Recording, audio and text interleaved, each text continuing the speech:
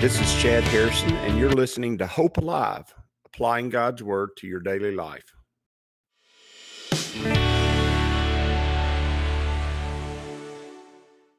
Hi, this is Chad Harrison, and I am the teaching pastor of Lake Community Church and have been serving as a pastor for 25 years. I'm also a practicing attorney. This podcast is designed to help you study God's Word and find God's will for your life. I pray in the name of Jesus right now that God would open up His Word to you and allow you to see Him and to know His will, that you might glorify Him and that you might walk in faith and power each and every day, especially today, in Jesus' name. Good morning. Welcome to Lake Community Church's morning Bible study. We're in Genesis chapter 31, and we're ending up the chapter. We're going to be moving in chapter 32 next week. Here on this Bible study, we're at Wednesday before Thanksgiving on the podcast. I don't have any idea when it'll be released, but it'll be released, I'm sure, in a year and a half from now.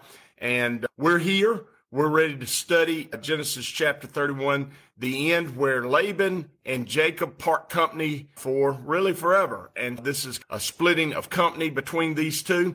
And it's an important story because remember, Laban came chasing after him and he had every intention of taking back everything that Jacob had made and earned and taken. And it was an effort to control, really, and control of Jacob. And that's what Laban had been doing for years. And so when Jacob decided he was going to go, he didn't tell Laban anything. He just headed out. And so when he headed out, Laban, 3 or 4 days, began to chase after him. And they ended up in the mountains. And when the day before Laban got there, God told Laban, don't do anything. If you do anything, I'm going to handle it.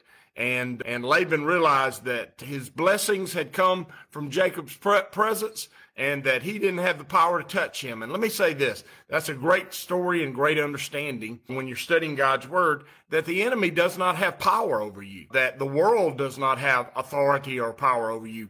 The world can influence your life. The world can cause things to go on around you. But the truth is, you're right in the center of God's plan for you. You're right in the middle of what God is doing in your life. And you should know and you should trust and not fear. Know and trust that God's at work and that His plan's at work for you, and you should be in the middle of walking in it. And so it says, and Laban answered and said to Jacob, because Jacob got after him about his accusations against him, these daughters are my daughters, and they are his daughters. And these children are his children. They are, but they're also Jacob's children. And by the way, the daughters are Jacob's wives, in which he'd worked for 7 years for. Jacob had an interest in both of them. And obviously, we would all say he had a greater interest in both of them. Even in the law of the United States, which is passed down from common law, parents have a fundamental right to their children and to raise their children. And grandparents don't have rights to children. They don't. And the reason they don't is because if they did, many of them would try to take the children and raise them themselves. And we see that oftentimes. It's a very sad and difficult thing when grandparents have to take the children and raise them. And there are many out there that have to do that. And it's a struggle. It's a difficulty because grandparents need to be grandparents and children need to have grandparents, but they need to have grandparents and they need to have parents also. And the understanding that children it's in the very best interest for children to be raised by parents who are doing and working and looking after their best interest is an important and fundamental principle. It's a foundation of society, and that grandparents be a part of that by assisting, by helping, by encouraging, by providing wisdom and understanding and hope. All those things are things that the wonderful things that grandparents do. And they are greatly expected and they're a beautiful thing. But the best thing is for a father and mother to raise children and so that they can have the fullness of all God's plan for them. And there's just no way to get around that. And so when Laban says, these are my daughters and these are my children, he's right. They are. And he has a really important relationship with them. But the fundamental relationship is the one of husband and father and the one of wife and mother. And those fundamental nuclear relationships, the nucleus of what makes up family and what has made up family for millennia past, thousands of years in the past. Remember, we're reading from this, and it was at least 3,500 years ago, and it happened more than 4,000 to 5,000 years ago. And what's going on here is just as relevant and just as pointed and just as important for us today as it was back then. And those truths and those fundamental ways society has been built for millennia past cannot be gotten behind. And just because it may offend somebody or somebody doesn't like it for some reason, doesn't change the fact that is the way things are done, and that is the way things operate at their very best. And I think we need to understand that. And what Laban is saying is, I have an interest in this, and he does have an interest in this. It's just not the primary interest in it. He says, and these flocks, there's my flock, and it's not his flock, because he paid wages out. And oftentimes people want to control people with wages. And I want to, this story has a lot of fundamental issues that we're dealing with as a society ourselves. And one of those issues is the power over your own labor.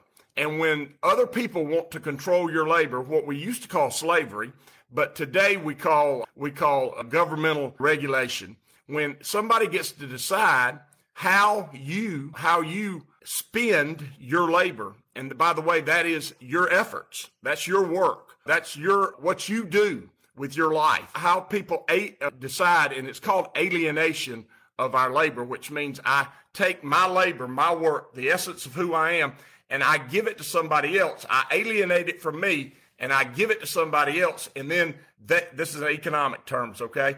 And I give that to them, then they give back to me compensation for my alienation of labor. And that's what makes me free. That's the essence of freedom. And really, it's been the essence of freedom in our democracy and our economy since the very beginning. And that's what they struggled with when they were writing the Declaration of Independence and the Constitution, because there was a group of people in the country who did not have the freedom to alienate their labor. And everyone who was writing the Constitution and who was writing the Declaration of Independence knew that was a problem, and that problem was going to have to be dealt with at some point in time. And it was. It was dealt within 150 years of that time. It was dealt with within 100 years of that time period. Why? Because people are free to alienate their labor. They're free to give of their efforts to others and be compensated, properly compensated for it, and determine what they're going to do with their life. That's fundamental to freedom. And by the way, if you don't have the power to alienate your labor, you are a slave, okay? You are being controlled by someone else. And understanding that, and understanding when others take from your alienation of your labor, when others come in and say, what you're doing is partially mine, that is theft. And there's just no way to get around it. And I'm talking about fundamental economic, fundamental societal issues. The reason we no longer have kings and serfs is because we realized they said the serfs were free men, but they weren't free because the king decided where they worked and what they did. And the nobleman decided how life was going to be lived. And so they weren't free because their labor was in the control and care of the monarch. And so we broke free of that. We're not going to have that anymore.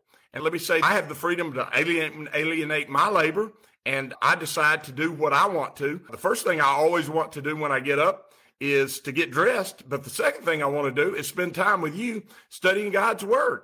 And I have the freedom to do that.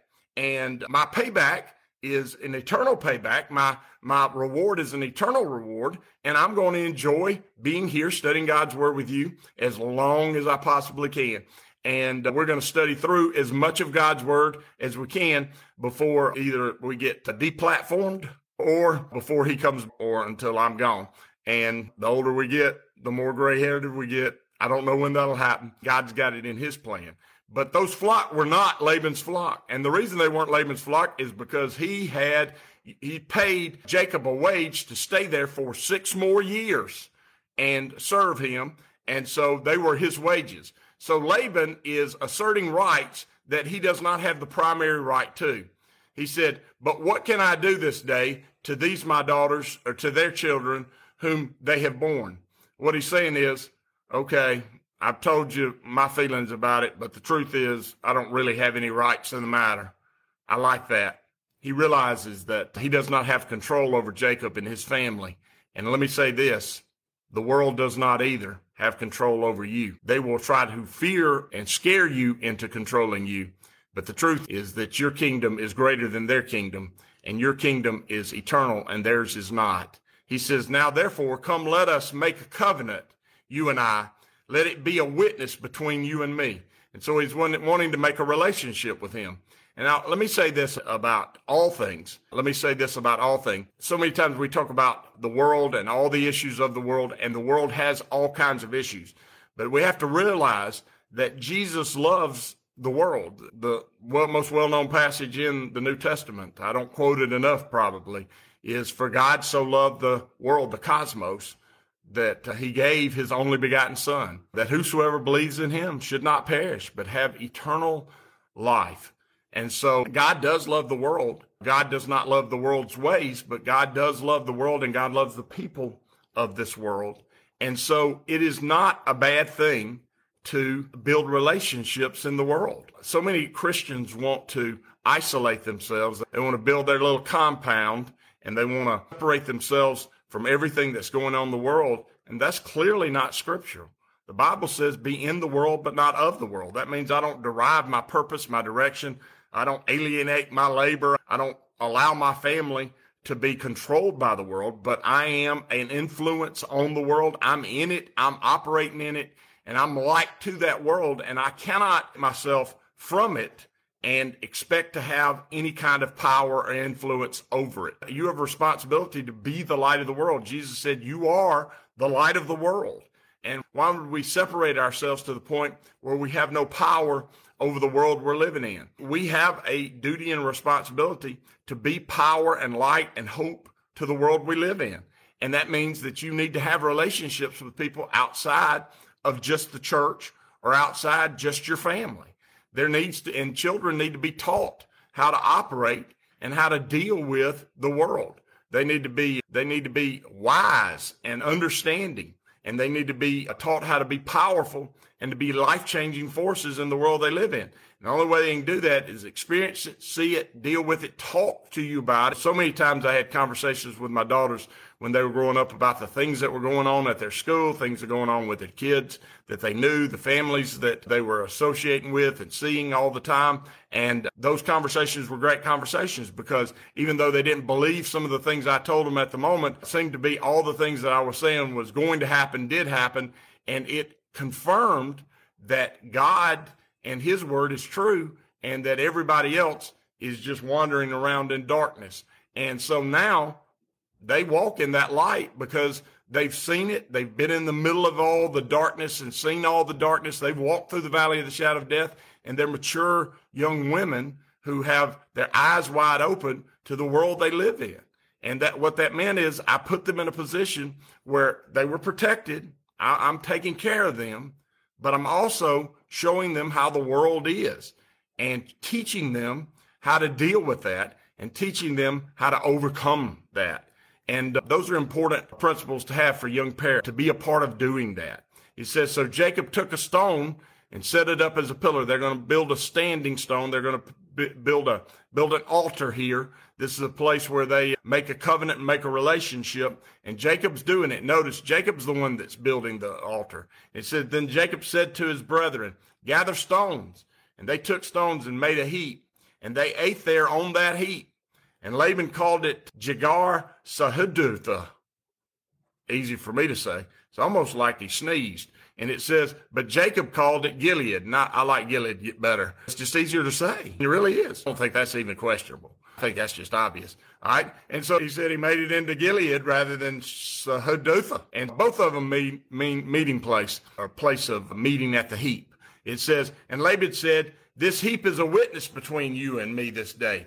Therefore, its name is Gilead, also Mizpah, because he said, may the Lord watch between you and me when we were absent from one another. And what he's saying is, I'm making this relationship, and I'm praying that God will take care of you, and he'll also take care of me. Notice he's trying to continue to get the blessing from Jacob.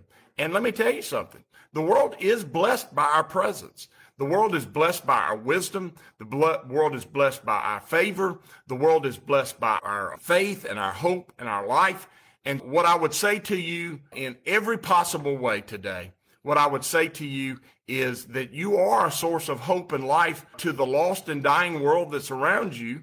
And I have no reason to believe that Laban is a believer, because he quite clearly always calls Jacob's God. He always is calling Jacob's God your God. He's not ever calling him his God. And he's never, ever in the Bible presented as someone who trusts in the one true God. And so that being said, he wants this relationship and he wants the blessings of having that relationship. And you know what? That should not be withheld from him by Jacob. And Jacob doesn't do that. Jacob continues to love him, continues to be truth and light. He continues to be who he's supposed to be. And he continued to be favorable to him and work hard for him and be a blessing to him. And if that's the way someone in the world or some institution or something in the world wants to be with you, you should not shun them and go into your holy huddle and not allow them to experience what comes from a powerful relationship with God and seeing it at work in your life. He says, if you afflict my daughters, or if you take other wives beside my daughters, although no man is with us, see, God is witness between you and me. What he's saying is, take care of my daughters, take care of my children, my grandchildren. There ain't nothing wrong with that. That's a good word, I would say. I'd say verse 50 is a powerful word. There ain't nothing wrong with that. He's saying, I want you to take care of my daughters, and I want you to take care of my grandchildren. Amen. There ain't nothing wrong with that. That's the way it ought to be. And he's making this covenant so that he can assure that to those that he loves, and boy, that's the case all the time. How many times have I seen grandparents actually brought to the kingdom of God because their daughters or sons and grandchildren grow and come to know Jesus Christ, and the grandparents have their eyes open and they figure it out, and all of a sudden their lives are changed because their children and their grandchildren are taught to walk with God. Listen, we change the world we live in, and we ought to be doing it. He said, then Laban said to Jacob, here's this heap, and here's this pillar, and which I've placed between you and me. This heap is a witness, he says, and this pillar is a witness, that I will not pass beyond this heap to you, and you will not pass beyond this heap and this pillar to me for harm. What he's saying is, this is the place of meeting. This is the place between us. It's really the place between us and the harm, and I'm not going to come past it and harm you. We're not going to go to war at any time with each other, and you're not going to pass it and harm me. And that's really how we're to try to live with the world. I don't want to be at war with the world. The world is at war with God. The world is at enmity with God. But my job is not to be in the middle of that war. Oftentimes, I find myself in the middle of that battle. I don't want to be, but I want to be the source of grace in it. And what Laban is saying is, I don't want us to go to war with each other. I don't want us to cross over and do each other harm. And there's nothing wrong with that either. And then it says, then God, the God of Abraham, the God of Nahor, and the God of their father judged between us. And Jacob swore by the fear of his father Isaac. That means he swore by the faith that his father Isaac had in God. And Jacob said, I'm gonna make this covenant with you, and I'm gonna have this relationship with you. And this whole story is really a picture of that precarious relationship that we have with the world. And it is a difficult one. It's not an easy one. And it's hard for young believers to really figure out how to do it and do it well. It really is. And really no way to get around that. You just got to experience it and walk in it and learn how to deal with it. He said, then Jacob offered a sacrifice on the mountain and called his brethren to eat bread. Notice there's an atoning sacrifice. There's a fellowship offering in the eating of bread. And they ate bread and stayed all night on the mountain. And early in the morning, Laban arose, and he kissed his sons and daughters and blessed them. Then Laban departed and returned to his place. And this is a very sad ending to the story, because Laban is no longer going to see his grandchildren or his daughters anymore. And it's really a picture of a person being lost and never, ever receiving the kingdom, because he returns back to the world he's from, and he doesn't ever receive the kingdom. Let me say this. I know we're in the podcast down the road. It's liable to be any time of the year where you're hearing this, but the holidays are a great time to give grace and love to family members. They're most of the time a very difficult time to do that. And let me say this. During this holiday season, I would encourage you to do your very best to do that. It's not always easy, and trust me, it's not easy for me. But we want to do that and do the very best we can to be hope and light. And let me tell you something. We never want our family members to leave and go back to their country and miss out on knowing Jesus. And that's the last thing you want to see happen in your life. And I would say it's the last thing you really want to see happen in your family members' lives. Death and the pain of this world is too much. And we want to see our come to know the powerful, loving, wonderful relationship we have with Jesus Christ. So during this holiday season, I would say to you, take care of your family, be grace to them as best you can. As you go today, I pray that the Lord will bless you and keep you, that he'll make his face to shine upon you, and that he will give you hope and peace today in Jesus' name.